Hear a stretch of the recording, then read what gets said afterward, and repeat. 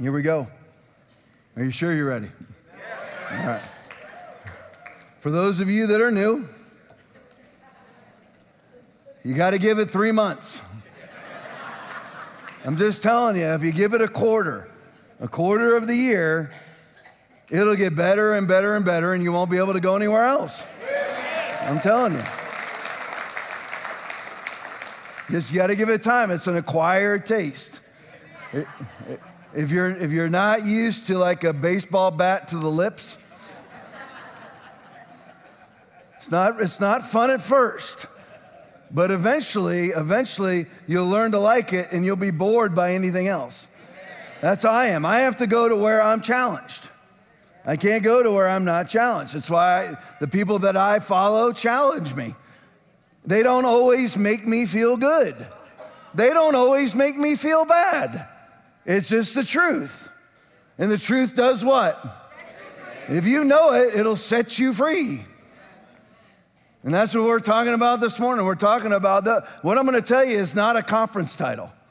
It's not sexy. And from the days of John the Baptist until now, the kingdom of heaven suffers violence and the violent take it by force. Yes, we are still there. Week 4, week 5, I don't know where we're at. I have no idea. I don't script the messages. I have no idea how long they're going to go. I pray over them, and then God gives it to me. And I start writing it down, or I start recording it actually a lot of times on my phone. But this is not a conference title. Now, what I'm going to talk to you about this morning is knowledge. Knowledge. Now, knowledge is truth. Now, truth can be truth about lies. You need to know what's not true, and that therefore is true. Knowing what's not true is knowing the truth. Knowing what is true is knowing the truth. That is knowledge. So whenever you hear me use the word knowledge this morning, it is simultaneously meaning truth. Because otherwise, knowledge is not knowledge, it's nothing. It's lies. It's knowing lies. When I say knowledge this morning, I'm talking about knowing the truth. You're like, how does that coincide with Matthew 11:12? And from the days of John the Baptist until now, the kingdom of heaven suffers violence, and the violent take it by force. Tom, you're talking about knowledge. Where's swords and fire? We did fire last week. What does knowledge have to do with the kingdom of heaven suffering violence and the violent take it by force? Well, let's look. Now, this is a verse we use all the time. I'm going to use 2 verses we use all the time around here and then many other verses. But Hosea 4:6. Does this sound violent to you? My people are destroyed for lack of knowledge. Now, of course, I want you to see the rest of this verse. Look at all the words in that thing.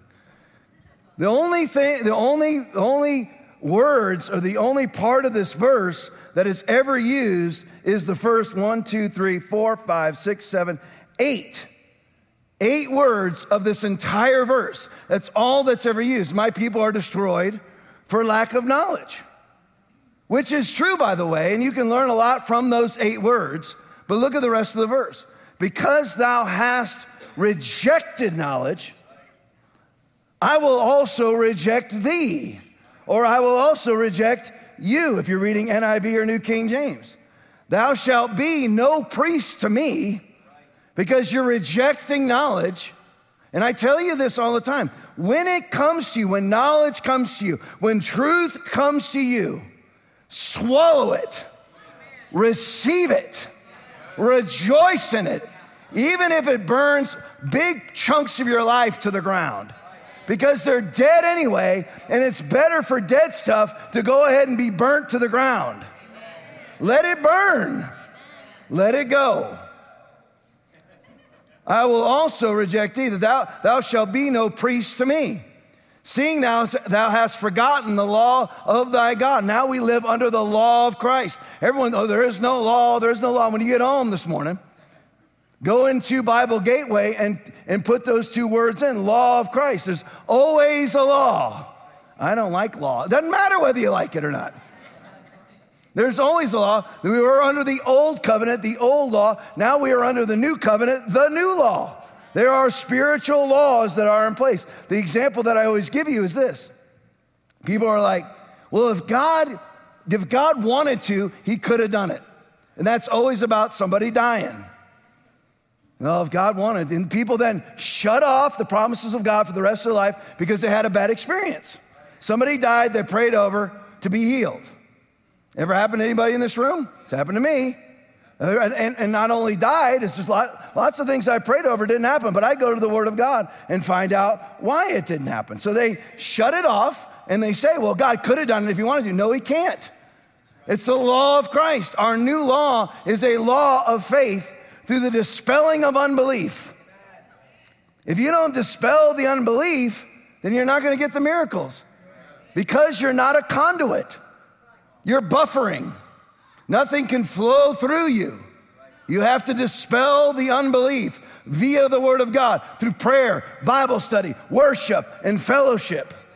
If you do that and you never miss, miracles will run through the conduit that is you. It's irresistible. It's not even trying hard. You don't even have to try. You don't even have to press. You just become a conduit of God. But God can't move without a vessel. That's how it works. I don't like that. I don't care. It doesn't matter whether you like it or not. The truth is the truth. Remember, if it's true, swallow it. For those of you that are new, you'll get used to this. 3 months. You already know God's made you come. He's making you come here. He's forcing you to come. So if it's God, you got to keep coming. What's true is true. So this is violent, is it not? My people are destroyed for lack of knowledge. Or they're destroyed because they reject it. And let me just throw this out to you. If you're never studying the Bible, you're rejecting the knowledge of God. I didn't say read it. I said studying it. Knowing the Bible. Knowing how to apply the Bible. Knowing the applicable promise to the life, to whatever life circumstances have presented themselves to you. Well, how does the Bible apply to this? If you don't know, you're being destroyed for lack of knowledge. And you should be getting built up every day by studying the Word of God. Many of us have hours a day that we could be studying the Word. And when we don't, we're rejecting it. You're like, well, I don't have time. Well, whatever time you have, and if you don't do it, you start scrolling instead, because that's more appealing to the carnal nature, then understand that's a form of rejection. And then people form all sorts of heresies and then follow after those heresies. They're being destroyed for lack of knowledge. One of those heresies is, well, God could have done it. God can't do it without a faith vessel. He could have done it if he wanted to. So now you've formed a heresy. And you're being now destroyed for not knowing that that is a lie. The truth is that that is a lie. You're being destroyed for lack of knowledge. Look how important knowledge is. 2 Peter chapter 1, 3 and 4. For those of you that are new, this is the Bible. I know in most churches they don't preach it anymore. They go to sermons.com, or it's at the movies or summer playlist, whatever it may be. This is the Bible. This is the Word of God. If the Word of God offends your Christianity, then understand that your Christianity is heresy. But I got it at a church, and the pastor was so soft-spoken and spoke in monotone voices, which I find to be far more appealing than your screeching. Doesn't matter. Lies told in a monotone, soothing voice are lies. It's almost as if Satan himself transforms himself into an angel of light. Therefore, it is no great thing if his ministers also transform themselves into ministers of righteousness, whose end will be according to their works. What are you talking about there, Tom? Well, that's just the Bible once again. That's in 2 Corinthians chapter 11. 2 Peter 1, 3, and 4. How important is knowledge? Way more important than everybody in this room, and I'm in this room, thinks that it is.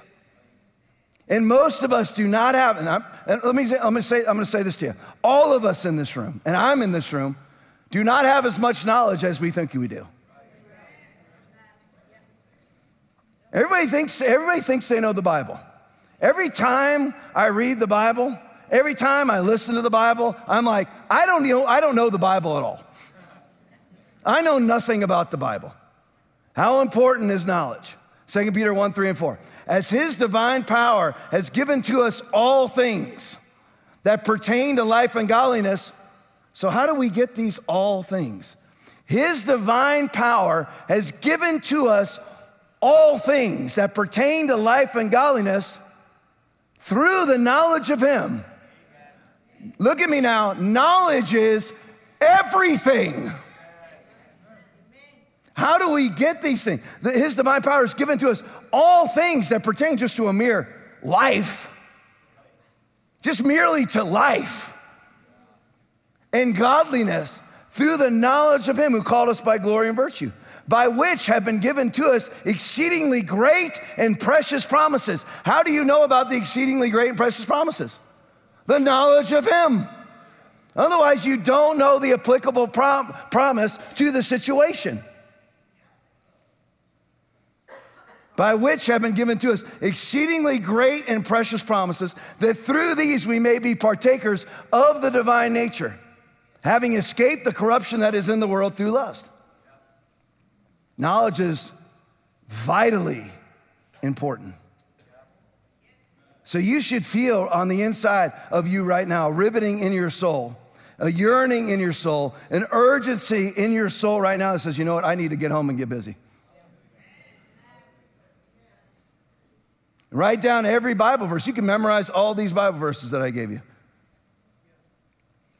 So I always like to give you a path.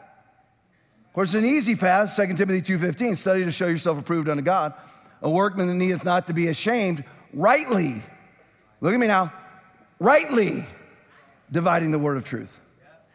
Not wrongly dividing the word of truth, rightly dividing the word of truth. That comes through knowledge, through study. Tom, this is not going to sell tickets to a convention. I'm not selling tickets. This is free. This is all free. So how do you get it? The end part of the verse, having escaped the corruption that is in the world through lust. So you have to escape the world. I'm going to give you another vast, sweeping, sort of hyperbolic statement. Most of us are far more immersed in the world than we think we are. Matter of fact, I'll say this, and I'm in the room.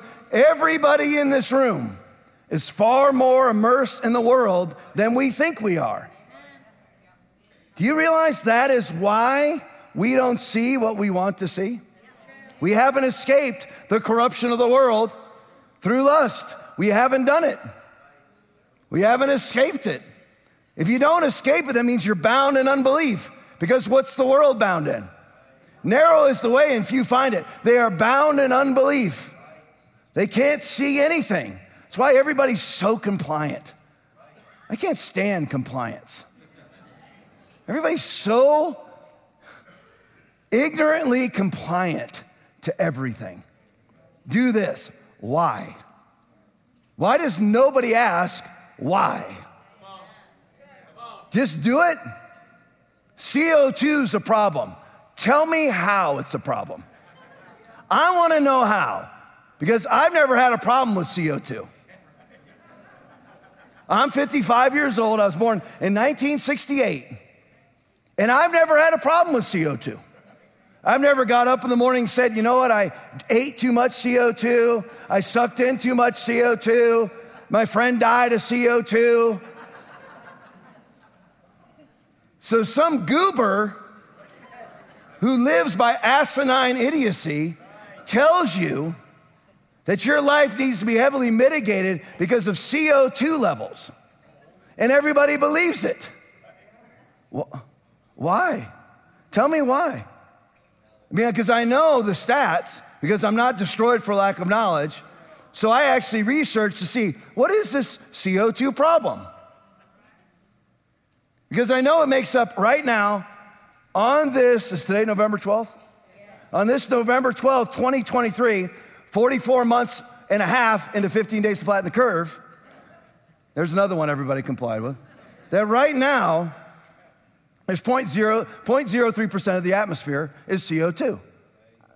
And of that 0.03%, mankind has contributed 3%. So how is it a problem? If you're going to tell me it's a problem, then define the problem. At what level is it unsafe? Because for 55 years, I've never overdosed on CO2. I've never had my life hindered by CO2. I've even had the forest burn down around my house, and that's lots of CO2. It didn't bother me at all. I went walking in it. Smoke everywhere. Took pictures of myself in front of the fire. That wasn't bothering me. So explain to me how it's a problem.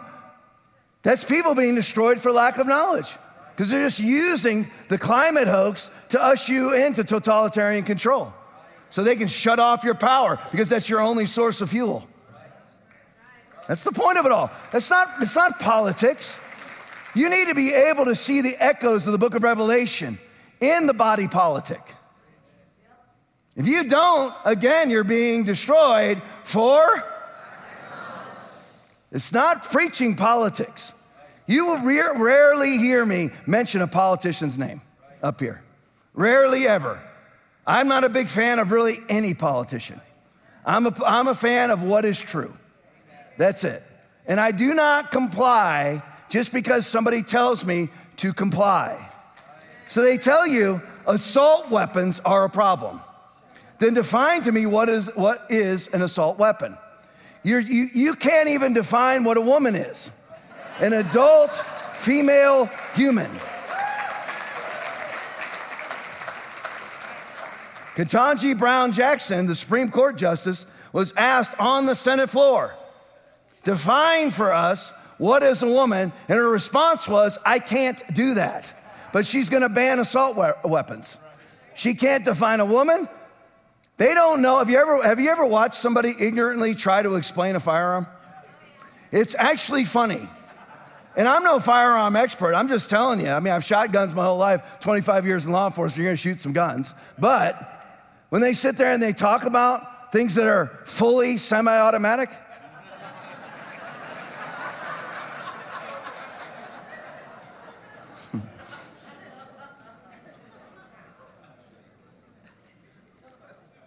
it's funny. And those are the people who will try to rule your life. And that the church has been compliant to over the last 44 and a half months of 15 days to flatten the curve. Now, here's the thing. You guys think, some of you may think, Tom, get past the COVID thing. I would happily get past the COVID. I would love to get past it. I like to feel like COVID never happened. I actually enjoy that. I do. On occasion, I walk through my neighborhood. I do a lot of walking. And suddenly I just feel normal again, just for a moment. But then I remember. And then a commercial comes on TV. The commercial comes on TV. Now this is brand spanking new, where you can now get your double shot, where you can get your flu shot and your COVID shot all at the same glorious moment. And every single person, now this was put out in November of 2023. Every person in the commercial is masked from the bottom of their eyeballs to the bottom of their chin. Why are you masked? Explain to me why you're, because they're just compliant people. They're operating in asinine idiocy. They're pretending. What are you doing? Well, COVID's just so much more severe. No, it's not. That's not the statistics are exactly the same as the flu, and actually way less virulent than the flu for anybody under the age of 20, and exactly the same virulence from 20 to 80. Average age of death of COVID was what? In the United States of America? 79. What's the life expectancy in America? 77. And you're masking? For what? 82% of the people who died of COVID had what problem? They were obese. Those are the facts, the glorious facts. Why are you masking? And people will just comply. To this day, you look at as much video as I watch, as I look at when I'm preparing the podcast, you'll find all these videos 44 and a half months into 15 days to flatten the curve with a bunch of people still masked. For what? They're just compliant. They're compliant. Either their own carnal nature or somebody else's carnal nature. So you have to escape that corruption, that compliant corruption inside the world. I'm not talking about not obeying the cops, unless they're telling you to do unconstitutional things, and tell them to shove it sideways up their own caboose. Caboose Cafe's in the back here, after church. That's what it was named after, by the way. That's true. That's what it was named, the Caboose Cafe, is shoving stuff up your caboose. It's true. I ain't gonna lie. That's what it was. It was named after that. I'm not telling you not to obey the cops. I'm telling you not to comply with idiocy. The blue lights come on behind you and you know you're speeding. The idiot's you. Pull over and take your ticket. And I'm the worst speeder on the planet. I don't ever go, I don't know. Do you know why I pulled you over? Yeah, I know. I was going 78 and a 55. That's why. I don't go, I don't know, officer. There's a lie. I don't know, officer. I don't know why you pulled me over. I know why you pulled me over. I was driving down the road the other night. Hope was talking. We were on speakerphone in the car talking to Norma. And I looked down. I was going 100 miles an hour. I didn't even realize it. I'm going 100 miles an hour. Just bombing down 75. I didn't realize it. 100 miles an hour. I looked over to Hope. I said, you realize I was just going 100 miles an hour? I didn't even realize it. I'm a horrendous speeder. But if I got pulled over, I go, yeah, I was going 100 miles an hour. It's not nearly as fast as I have driven.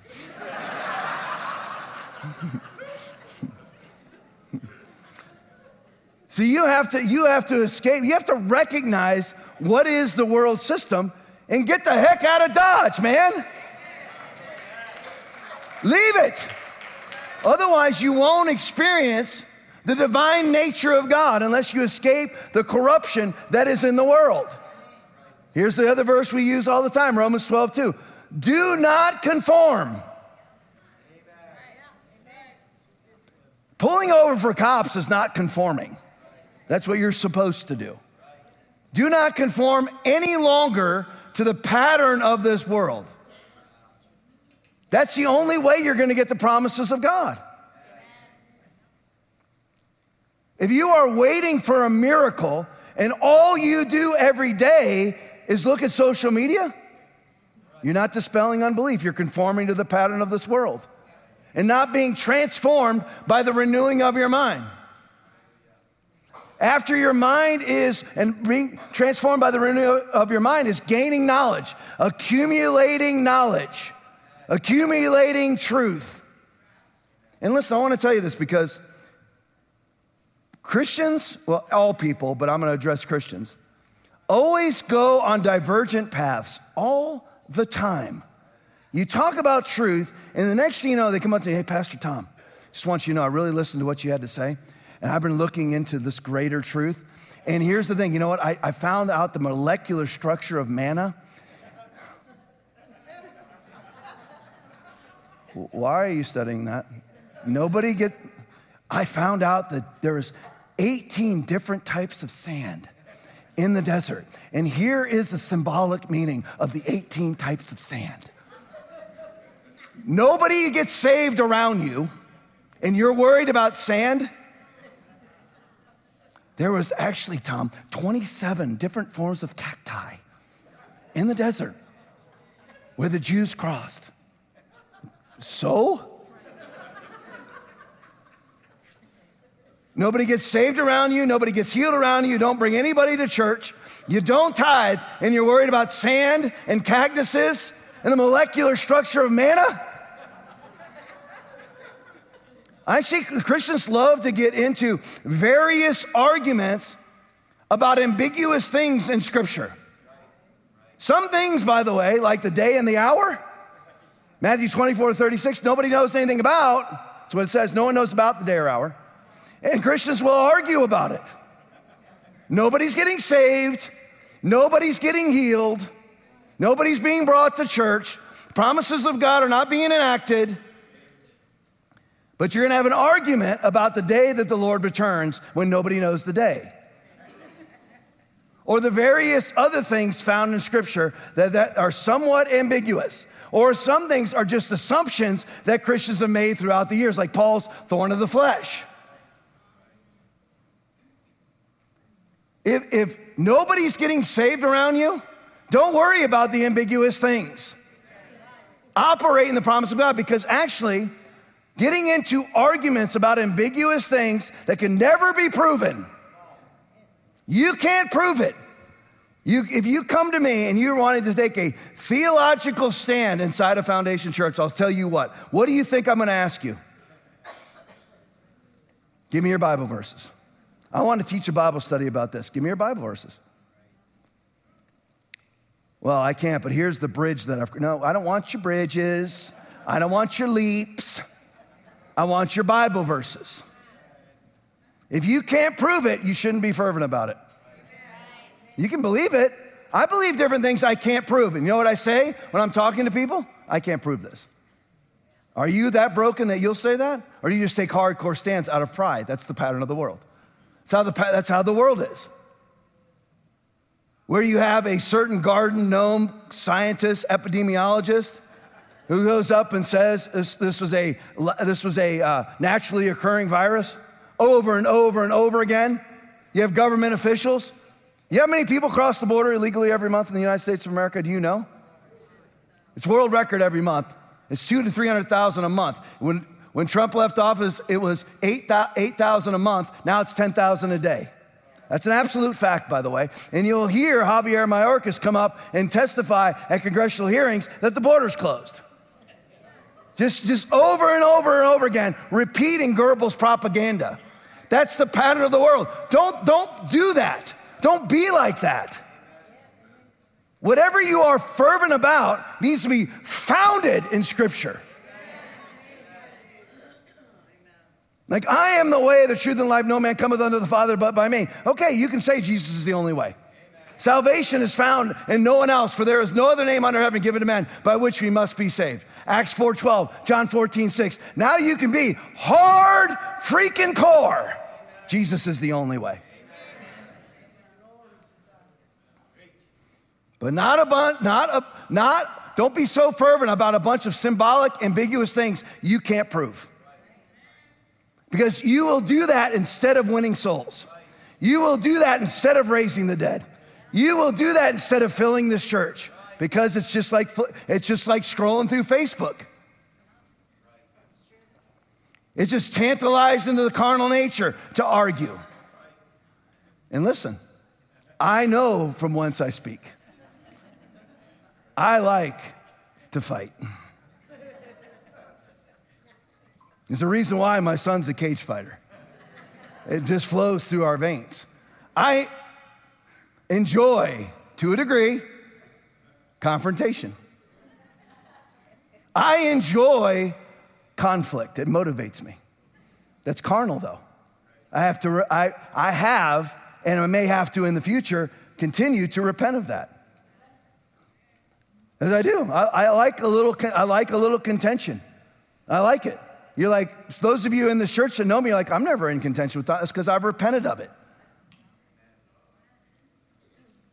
I hear different things, just little stupid stuff that happens inside the church, and hope hides it from me. Somehow it bubbles to the surface. Well, I was going to tell you about that 6 months ago, but I just didn't think you needed to hear it. Because she's afraid I'm going to talk about it from up here. And she'll say, please don't discuss this from the pulpit. And reiterates it, and then I do it anyway. And it's not really because I'm defying her request, it's because I forget.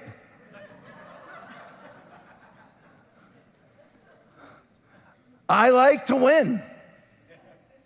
But you see, all of that is carnal. It's the pattern of the world. Conflict, enjoying it. That's not Scripture. It's out of Romans chapter 12, 18 and 19. If it is possible, as far as it depends on you, live at peace with everyone. Beloved, do not avenge yourselves, but rather give place to wrath. For it is written, vengeance is mine, I will repay, says the Lord. And I want to go, Lord, couldn't you put the word you there instead of I? You will repay. So I want to repay. I like vengeance. I don't take it because it's the pattern of the world, but I do want it. I would like to do it. but I don't.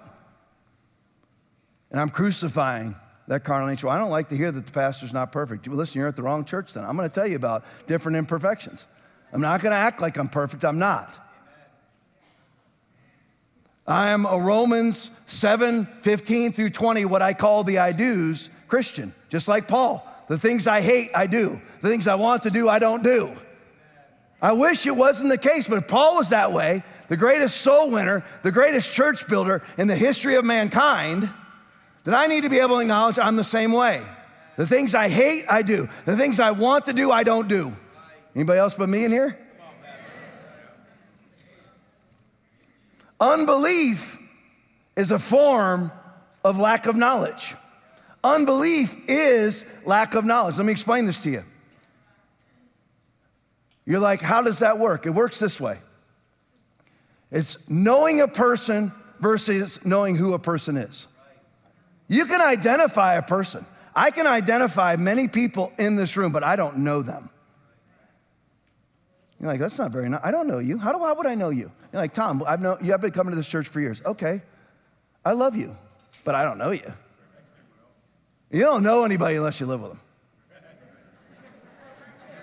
Flat out. That's how you really know someone. You got to live with them.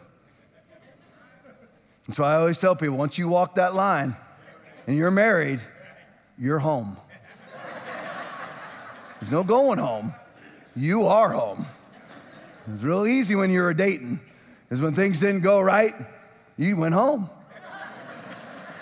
Well, you know what? Now you live where they're not right. You are home. So there's a big difference between knowing who somebody is, and I can name them by name. I've known people in this room, I'm trying to think, for over 40 years. I know who they are. I don't know them. Their husband knows them. Their wife knows them. I don't know them. I know who they are. That's how unbelief or lack of knowledge is unbelief. You may know Jesus. You may be able to identify Jesus, but you don't really know him. Because in order to know him, you have to be immersed in him. Live with him. In him we live and move and have our being. That is not most of Christians. I'm talking about heaven-bound Christians. Most heaven-bound Christians can identify Jesus in a crowd. There he is. They'd even know him if he came in the room, because they have the Holy Ghost on the inside of them, and they'll identify, there's the Spirit of Jesus. There he is. I can identify that anointing. But they don't know him.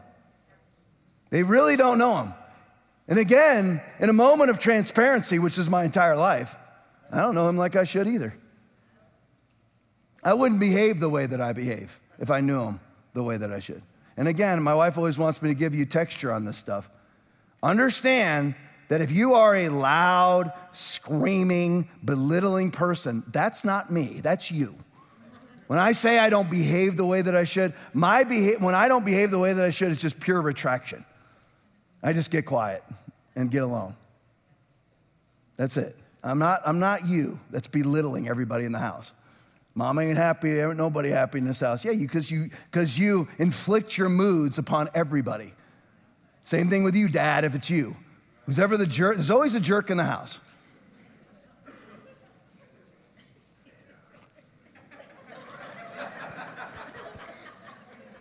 My giant head just pulls these things apart like vice grips, the whole.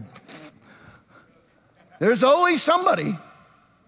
Man, he always gets quiet when I talk like this. I'm the jerk in my house. Only problems we ever really have outside of Tommy's incredible slobbishness. I mean, galactic forms of being a slob, my son. You're like, how can that be, man? He's built like an underwear model. He's prim and proper. He looks, yeah, that's the only area. His body, the rest of it, nah. I find his underwear everywhere. I'm like, how does your underwear get in the shed? Can you explain to me how your underwear is in the shed?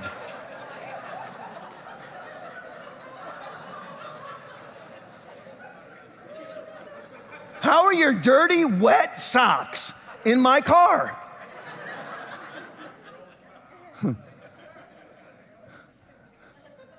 His underwear is in my shed because he took it and jammed it, a nasty, sweaty pair of underwear, in his gym bag with all of his MMA gear and threw it in the shed. I'm like,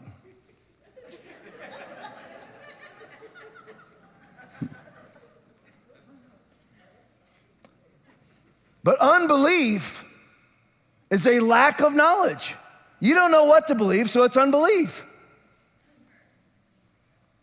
It's knowing, it's identifying a person without knowing a person. Let me show you this. Mark 4:37 through 41. These are the 5 verses that I read right after the storm. So the storm was September 28th, so it was 29th Thursday, 30th Friday, 1st, so it's October 2nd of 2022 that I read these to you. And like, how dare you do this? Because that's still us. Should we have ever allowed the hurricane? Oh, Tom, you know what? There's no, we don't have control over those things. You know, the rain falls on the righteous and the unrighteous. You're out of context. You're out of it. You're in the wrong law. We're in the law of Christ, not the law of the Old Testament. You're in the wrong covenant, everything. We steer storms. I'm waiting for a better response than that crapola. We steer storms. You know why people don't amen that? Because they know who Jesus is, but they don't know him. Just like this, look. And a great windstorm arose, and the waves beat into the boat so that it was already filling. Now we all are doing what? Storm! The boat's filling with water, but he was in the stern, asleep on a pillow. This was not a cabin cruiser. There was no under the deck. Is stern the rear or the front? He's in the rear of the boat as it's filling full of water, asleep. He's not worried about storms. I bring this up to you, and I brought this up probably a dozen times over the last 20 years. You need to find a video, although as much as I hate to promote YouTube, but on YouTube, of killer whales playing in Arctic storms. You need to go and pull up those videos. And baby, your foot moving back and forth drives me nuts. Thank you.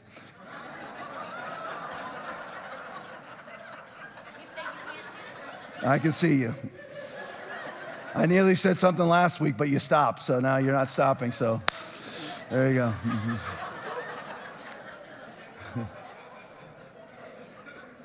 It's the way it is. I mean, you don't like it, I don't know what to tell you. Just don't be moving your foot in the front row. You can move them all everywhere else. I can't see your feet. But you need to find that video of killer whales playing in Arctic storms. I'm talking about Arctic tsunamis, Arctic hurricanes, 150-mile-an-hour wind, 100-foot waves, loving it. There's no threat to them. They play in it. It's a great time for them. No threat at all for them. That's us. There's no threat to you outside of martyrdom. That's it. There's no threat. None. Tom, I'm already sick. It's not a threat to you. You better start believing it, speaking it, saying it. I'm perfect. I'll always be perfect. I'm perfect today. I'll be perfect tomorrow. I'll be perfect till I'm 120 years old. That's what you do. You see how that's the full gospel here? Yes, there's hellfire and brimstone, but there's the promises of God. God wants you well. God wants you wealthy. God wants you to live a long life. God wants you to have a great and abundant life. But he was in the stern, asleep on a pillow. They knew how to identify Jesus, but they didn't know him. And were these people not saved? Because this is the 12 apostles. They were saved. They died in the storm. Everybody's going to heaven with pillars in heaven named after them. But they still didn't know him. And you and I think we do. You see, why do I say that? Do I say that to make you feel bad? Or do I say that to stir something on the inside of you? That's why I'm telling you that. They didn't know him. You're like, Tom, how did they not know him? I'm going to show you. But he was in the stern asleep on a pillow. And they awoke him and said to him, Teacher, do you not care that we are perishing? What a great statement of faith. Teacher, do you not care that we're dying? We're right here. We're sitting in the midst of Jesus, the Son of the living God, who they've already seen perform miracles. Do you not care that we're dying? Then he arose. He didn't even respond to them. Teacher, do you not care that we're perishing? He didn't say, well, I'm an art church pastor, and I really just want you to know how much I really do care.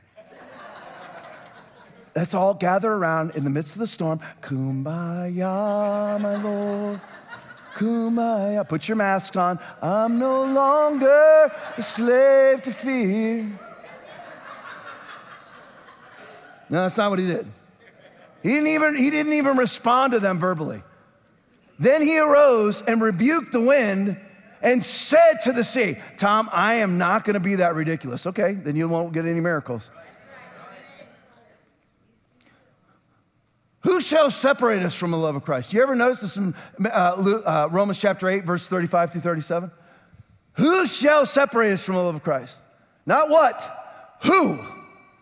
Who shall separate us from the love of Christ? Shall trouble or hardship or persecution or famine or nakedness or danger or sword? No, in all these things we are more than conquerors through him who loved us. Who? So you speak to the who. He spoke to the wind. Then he arose and rebuked the wind and said to the sea, spoke to the sea, be still. And the wind ceased and there was a great calm. They didn't know him though. But he said to them, why are you so fearful? How is it that you have no faith? So if I'm mean, wasn't Jesus meaner? Then why are you offended by me? I should be Jesus light, diet Jesus. Because if you're offended by me, understand that your version of Jesus is erroneous and borderline heresy. He wasn't nice by today's terms.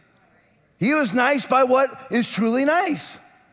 Tell people the truth the way they need to hear it. Anybody in here ever coach athletes? Raise your hand. Come on, raise your hand. Come on, there you go. I'm not gonna do anything to you, I promise. I'm actually a nice person. I'm not gonna do anything to you. There are different ways to coach different kids. If you ever I coached high school football for years. There are different ways to coach different kids. There are kids that are motivated by you getting in their face, and there's kids that will crumble to the ground. I've told you this many times in dealing with a male dog. Male dogs are way different than female dogs. Way different. You have to negotiate a relationship with them.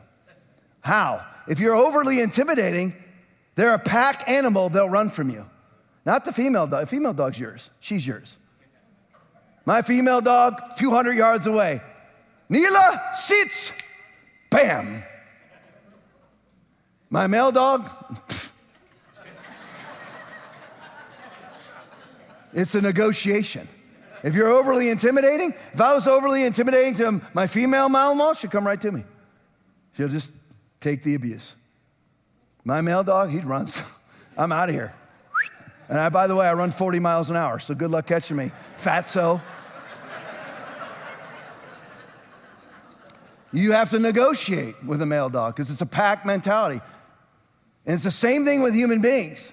People receive different things differently. I have Travis here. I coach Travis in football. You're like, that's how far you go back? Yeah, I've known Travis since he was, 13 or 14? Something like that. Heather, just about as long. I take full credit for all their successes in life. Even though I had nothing to do with it, I still take full credit. I take full credit for everything, all the time. But Travis, you can treat Travis like a dog.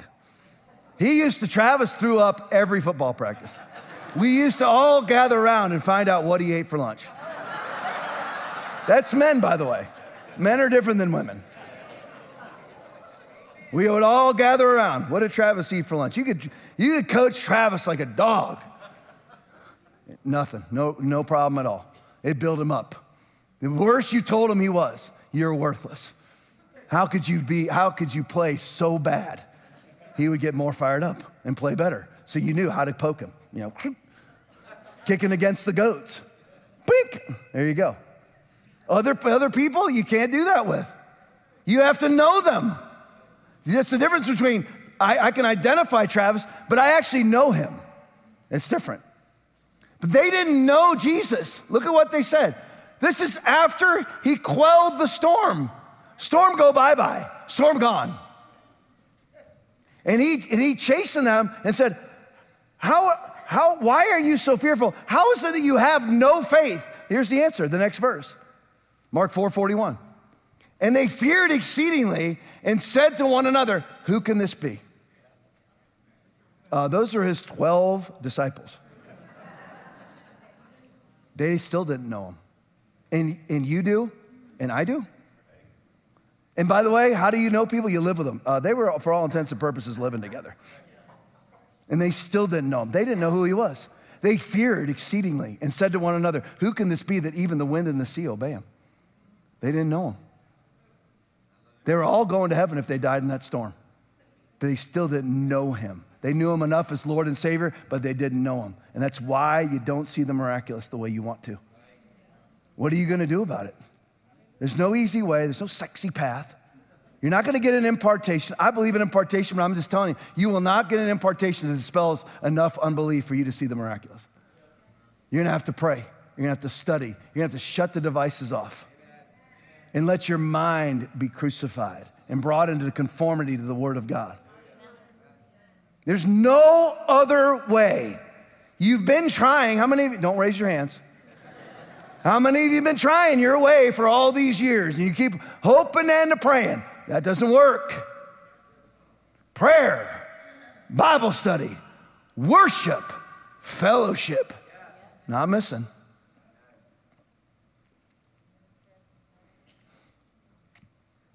I was sitting talking to Rodney Howard-Brown this week on Friday night. I went up to Ann Kett's service on Friday night, and I went in the back and spent an hour or so or more, whatever, with Pastor Rodney. That's just iron sharpening iron. That's easy because he's my friend, but it's still iron sharpening iron. This is easy right now. It's 11:52. I'm going to stop preaching at 12:10 in 18 minutes. Stop. And then we're going to pray. Man, food smells good coming out of that kitchen. Whew. I don't know why a lot of you don't eat here. Why do you not eat it? It's free. How many of you want a ministry? You can raise your hands if you want. If you're gutsy enough. Okay, you're going to need to spend time with Christian people if you want a ministry. Just throwing that out there to you. As a devout, solitary person, kind of a loner, you have to spend time with people if you want a ministry. You can pray all you want. Ain't going to happen. You need to get back there and start eating whatever they're serving back there and see if you can develop some relationships. Man, it got quiet. All I got was one amen from Pete. Thank you, dear. I'm just telling you. I had a friend of mine in the early stages of Foundation Church, long gone via offense from me.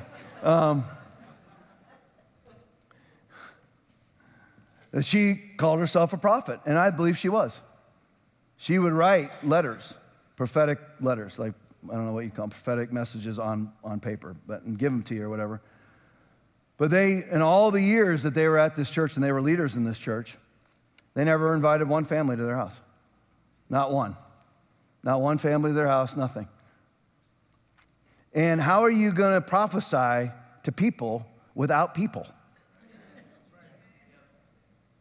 I just wonder, for me, once again, and I don't mean to beat this dead horse, but I just wonder how people aren't fruit inspectors. If there is no evidence of you being correct, then how are you correct? Well, I just think that I am. That means you're wrong. You're actually deceived. If you think that you're right and there is no evidence that you're right. And again, I just use this example, and please understand this. This is not out of self-glorification. This is not out of conceit.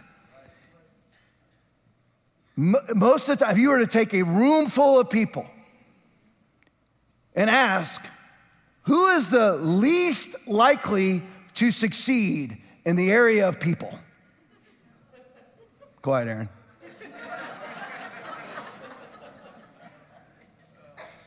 I would get that award. He's mean, he's forthright, he tells people to shove things up their cabooses. I would be least likely to succeed. That's how it would be. That's how it would be voted. But there's evidence that I'm correct. Do you see it? I'm not saying that I'm perfect. I'm not saying that I've arrived. I'm not saying that I don't get things wrong. I'm not saying that I don't struggle with sin and compromise. I'm just telling you that there's evidence that I'm correct. Even when the church was 150 people, even when the church was 200 people, in this room right now, there's almost 900 chairs in here. There's probably 700 people in this room, 900 people in this building right now. But even when we were 200 people came to hear this. Nobody comes to hear you. I'm saying that right now. I'm looking at the camera. And by the way, love all of you that are watching right now. It's probably, I don't know how many people are on there. Do you know roughly? 300 plus? So 300 plus people watching right now, live. That's part of our church. So that puts us at somewhere in the neighborhood of 1,200 in attendance right now. But there's people that are watching right now, and I want you to know that I love you. But all you're gonna get from me are the paddles. Where are my like paramedics and cops in here? Raise your hands. There's my paramedic buddy. There they are. There they are. There. Okay, all you get from me, all you get from me are the paddles. Flump! I don't offer anything else. I'm not gonna sit here and stroke your hair. That's somebody else's job. It's just not mine. But I'm giving you this because I know why you're watching. You're watching because you're so offended that you won't attend the church anymore. So you watch instead because you've red-pilled yourself and all other churches are nauseating to you. So you're red-pilled. You're Narcan, man. But you're watching because you're living in offense. But there's no evidence of you being right. Paddles. That's what I'm doing to you, right? There's none. What's the evidence? Well, I feel good about myself. That's not evidence. That's gas. That's a burp. That's a fart. It's nothing. There's no evidence of you being correct.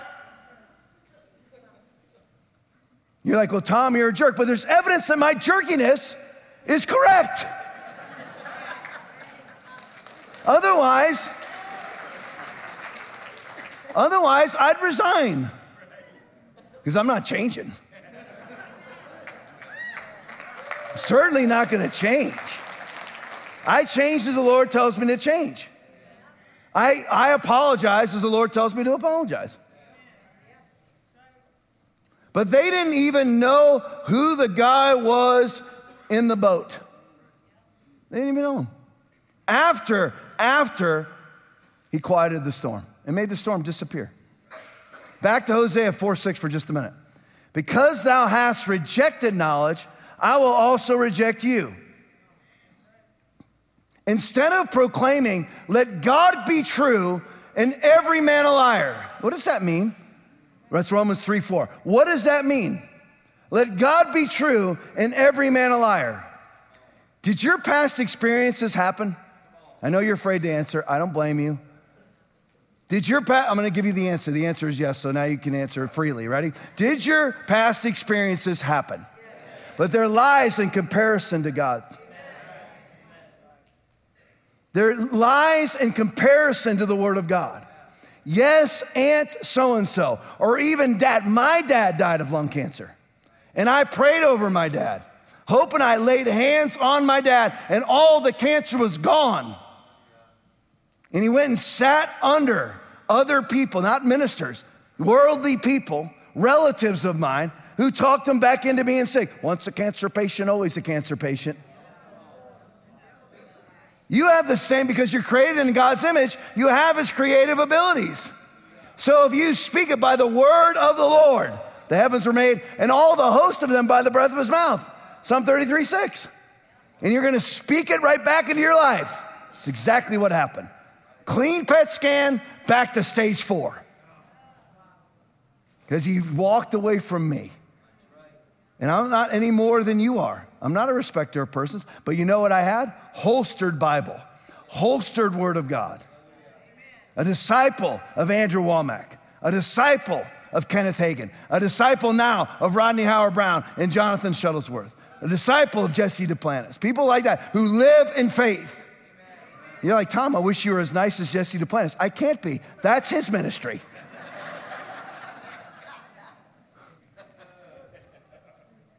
I break off cans of whoop. I wish I could still cuss, but I can't. That's the word I miss more than any other word I repented of many years ago. Especially when I love to use that word with dumb in front of it. Over and over and over again. I'd have it all over my car. If you voted this way, you're a dumb bleep. If you are currently wearing a mask, you're a dumb. If you've ever stood 6 feet apart, you're a dumb bleep. There'd be 40 of them in the back of the tailgate of my truck. Matter of fact, I'd have it in neon. I'd have Aaron work a whole system for me inside of my vehicle. Wherever I pass somebody, I could flash them a message. When I drive by that person, 44 months into 15 days to flatten the curve, who still has a mask on, alone in their car, I drive by and say, you are a dumb bleep. Paddles, that's all I offer. But paramedics, paddles are good. Without paddles, people dead, right? I've never used paddles. I'm not qualified to use paddles. He's qualified to use paddles. Well, they're an awfully good thing, but I'm assuming they're not overly comfortable for the patient. No. So if you need the paddles, accept the paddles. Don't run from the paddles. Don't go to some church without the paddles. Outside of me, you'll be loved more than you've ever been loved in your life. And I only say it because I'm love you more than that too, but people don't think that way because I yell and scream at you. But you'll be loved more in this church than any of those soft pedaling churches you've ever gone to. And supported in this church more than you would in any of those other churches. So let God be true and every man a liar. Says, you know what? I am not going to base my belief system based on my past experiences. I'm not going to do it. Yes, people died when I prayed over them. But that's a lie in comparison to the promises of God that are brought to you, 2 Peter 1, 3, and 4, through knowledge. Your past experiences are lies in comparison to the promises of God. Your thoughts, even facts, like this disease can kill you. No, it can't. Let God be true and every man a liar. That includes the doctors, that includes the lawyers, that includes the oncologists, that includes everything. Let God be true and every man a liar. That includes the accountants, the politicians, and everybody else.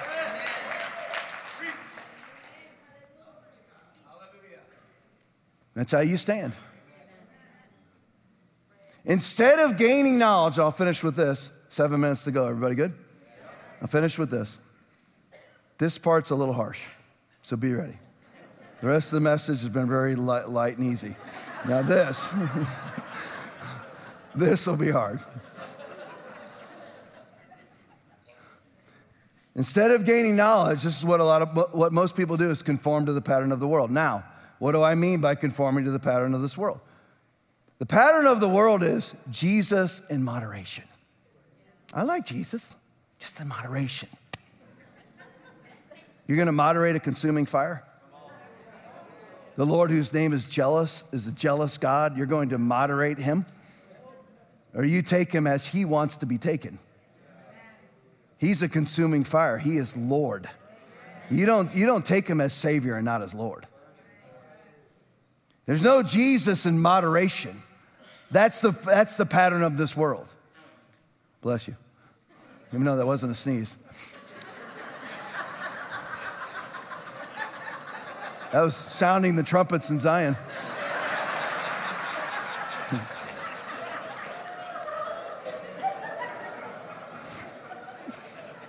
I don't even know who you are, so don't be offended. I don't even know. I have no idea who did it. It's like a shofar in here.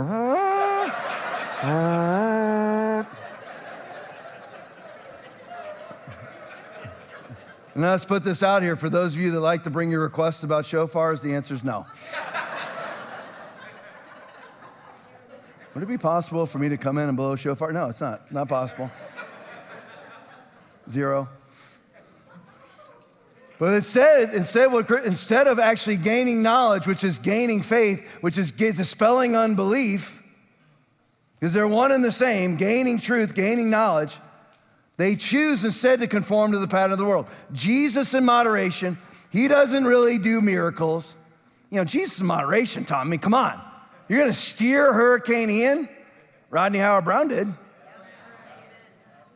We steered the one before.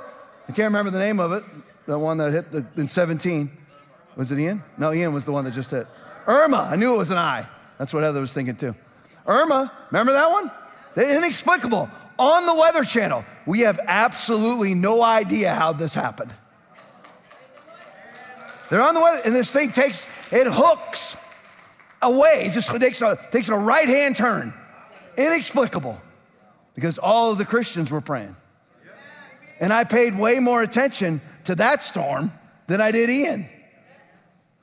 And I still prayed over Ian. I lost. What's the truth about the situation? Tom Laipply had unbelief. See how quiet it gets in here? Because nobody wants to hear it. They actually consider what I just said to be heresy because you want Jesus in moderation. No, Jesus said, whenever there was an expectation of the miraculous and the miraculous didn't occur, what did he say was the problem? What was the diagnosis? Because of your unbelief. There's no soft pedaling. There's no easier answer. That was the answer. So if that's the truth, then that's the truth. So Aunt Susie died of stage 4 cancer because of unbelief. Correct. What about somebody who dies and I never had the chance to pray? Why did they die? A believer. They're in heaven now. See, I mean, I'm nice. Why did they die? Because they didn't bind and they didn't loose. You got to bind death off of you. Or you're going to depend on being lucky. You got to bind sickness off of you. Yet ye have not because there you go. You got to bind and loose. You have responsibilities. This is a covenant. This isn't a one-sided agreement. It's a covenant. You have a job. If you don't ask, you don't receive. And you have to ask with the right motives. You have to ask the right way. The ask the right way is to expect it to happen. Whatever I ask for, I expect it. I'm willing to risk being disappointed. I expected not to be hit by Hurricane Ian. I mean, my house is still not fixed. It's 13, 14 months into 15 days of Hurricane Ian.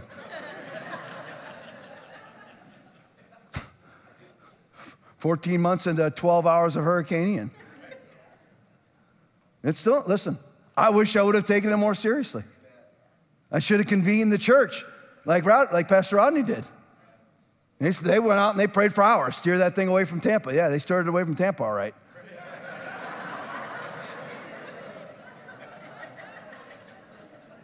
It's the first thing. Pastor Rodney flies in on a helicopter down here, lands on our field, brings 100 workers with him, and the first thing my wife says to him is, thanks for steering the storm to us.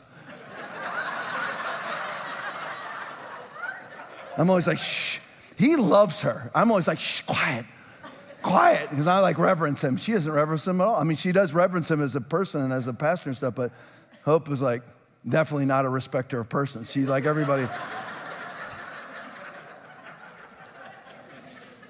She called him Elton one time. He has new glasses, and we walk up. Is it Elton or Elvis? Elton John. She walks up because he had like this new kind of glasses on. We walk into the parking lot. I'm always like, hey, Pastor Rodney, good to see you. You know, I hug him and stuff. And he thinks like I'm kind of quiet. Because he thinks I'm very serious and stuff. Because I'm never myself around him. I just sit there, you know. But Hope's herself around everybody. So she's like, hey there, Elton. I'm like,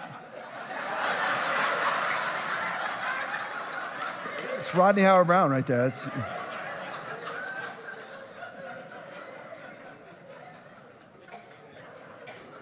like, shh. Come on.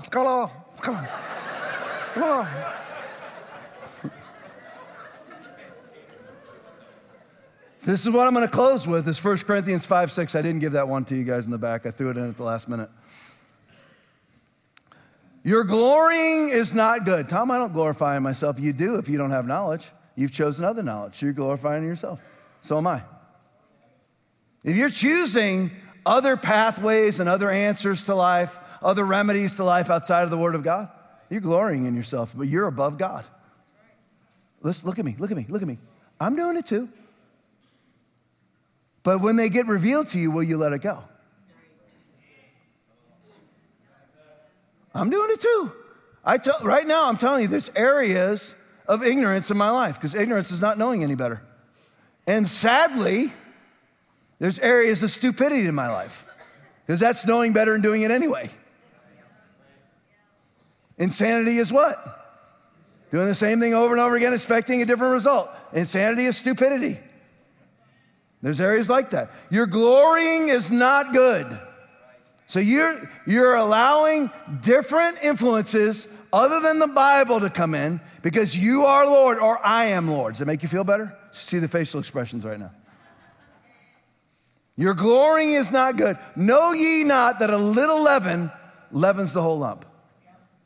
If you let a little bit in, if you're a wife who chooses not to be a godly wife, but in every other area of your life, you're sound. And you're heaven bound. Your husband's scared of you though. You let leaven in, and it's leavening the whole lump. You could lose your kids over it. You let in a little leaven will leaven the whole lump. Depends on what listen, there are things that I call death nails, and there's things that aren't, but they're all not good. Like you just, the various people that you meet, you're like, okay, well they've got some flaws or whatever, but I can live with them. And then there's certain flaws you can't live with. Like I can't live with anybody who's cheap. You aren't gonna be my friend, not a good close friend. If you're a cheapo, I can't stand cheap. I honestly can't. I can't stand it. It drives me crazy. Like trying to save $2 here and $2 there. I'm like, oh my gosh. Why don't you believe God for prosperity? And it's not just that, because I hated cheapness before I got saved. I know you label yourself something. Listen, doesn't mean I don't love you. You know, I'm not going to go to church anymore now because I'm cheap. And oh wait, I'm not cheap. I'm frugal. I'm economically minded. Whatever. It's like a trash man calling himself a sanitation engineer. But listen.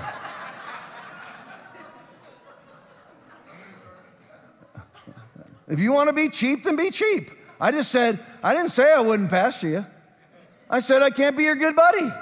I can't bear it. I couldn't be a good buddy for anybody who pulled the lever for Nancy Pelosi. I can't be your buddy. I can love you, and I do love you. But if you pull the lever for that, how are we going to be close? So there's certain things that are death nails in relationships with people. So different leaven has different consequences. But it's leavening entire lumps of your life, whatever it may be. If you're not nice to your wife, you be prepared for your kids not to be saved. Just be ready, because why would they want what you have? If you're a condescending, ignorant jerk to your wife all the time. I mean, think about it. That little bit of leaven, you're not cheating on her. You provide for the home. Maybe you go on vacations, but you ever been around those married couples? The ones again, I can't be close to you.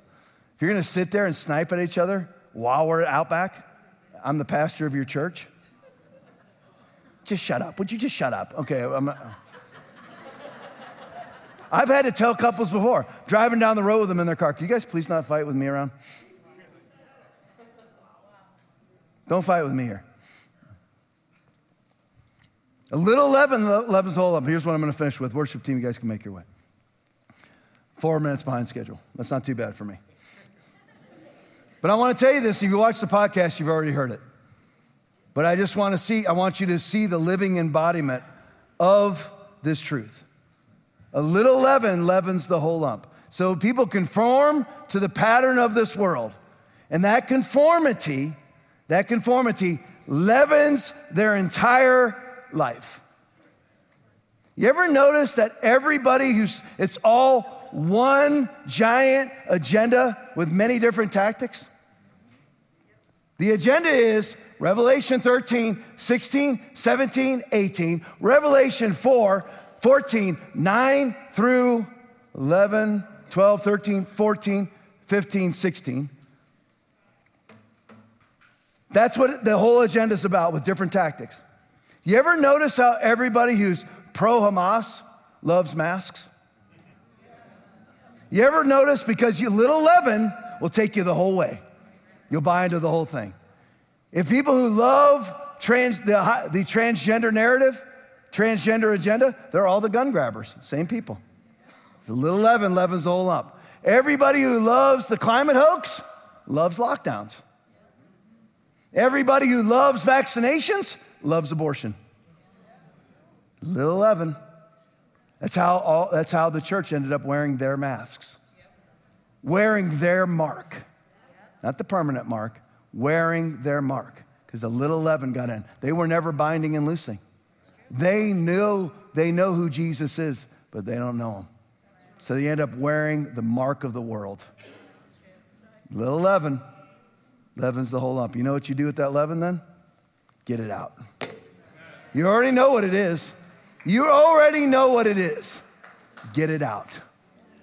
Get it out. Amen? Praise you, Lord. Every head bowed, every eye closed.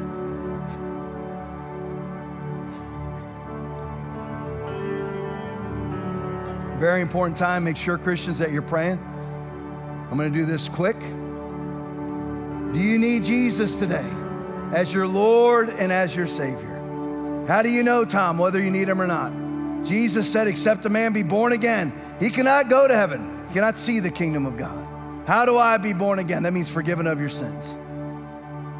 If you are a Christian and you're living a lifestyle of sin, not struggling, not vacillating, a lifestyle, a concession to sin, you've backslidden into a hell-bound state. It's 1 Timothy chapter 4, verse 1. Hebrews chapter 10, 26 and 27. 2 Peter 2:20 through 22. Colossians 1:21 through 23. Backs up exactly what I'm saying. You've backslidden. I don't care what the Calvinists say. I care what the Word of God says. Let God be true. And every man a liar, including preachers and pastors. If you're living in a lifestyle of sin, Christian, it's a hell-bound state. I don't care what people tell you. I'm not talking about that you don't pray. I'm not talking about that you're smoking and cussing. Those are dumb things, but they're not sin. They're stupid. Unless you're using the Lord's name in vain, that's sin. They're stupid, and shun profane and vain babblings, for they will increase unto more ungodliness. Listen, you need to understand what I mean by sin. I mean that you're lying, that you're lusting, fornicating, adultery, whatever it may be. Talking about a lifestyle of sin. If that's you, you need to get it right this morning. Don't worry, this is private. This is between me, you, and God. Maybe you've never been saved. Now is your time. Saved just means to take all of your sins and lump them on to the shoulders of Jesus, the propitiation for your sin. That's all that it means. You don't ever have to attend this church again, although you should.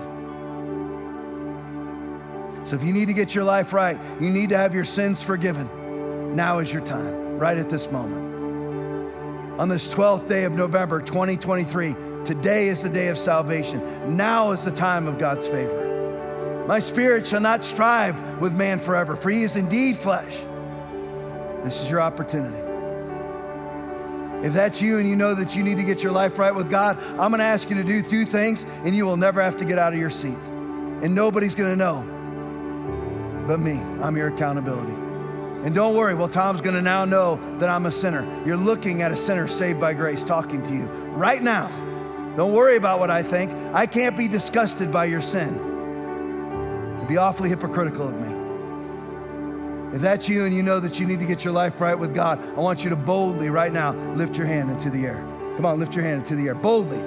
Boldly. Come on. There you go. Come on. Put them up. Those of you that didn't, but you know that you should have, do it now. There you go. Do it now. Do it now. Come on. Do it now. Nobody's looking but me. Lots of hands. You can put them down. Those of you who lifted up your hands, don't worry. I'm not going to bring you forward. I'm not taking you to a back room. All I'm going to have you do is pray a prayer with every other person in this room. You pray that prayer. You mean it, and you are saved. You are saved. Your sins have been attributed to Jesus and no longer to you. And you are on your way to heaven. Dig in deep into the things of God and never miss church. Pray this prayer out loud and you are saved. Everybody in this room, encourage them by praying it with them. Here we go. Lord Jesus, I ask you right now to come into my life and be my Lord and be my Savior. I ask you to forgive me for all of my sins, and I now turn from them. And I give you my life from this day on, in Jesus' mighty name. Church shouts. That's good stuff right there, amen?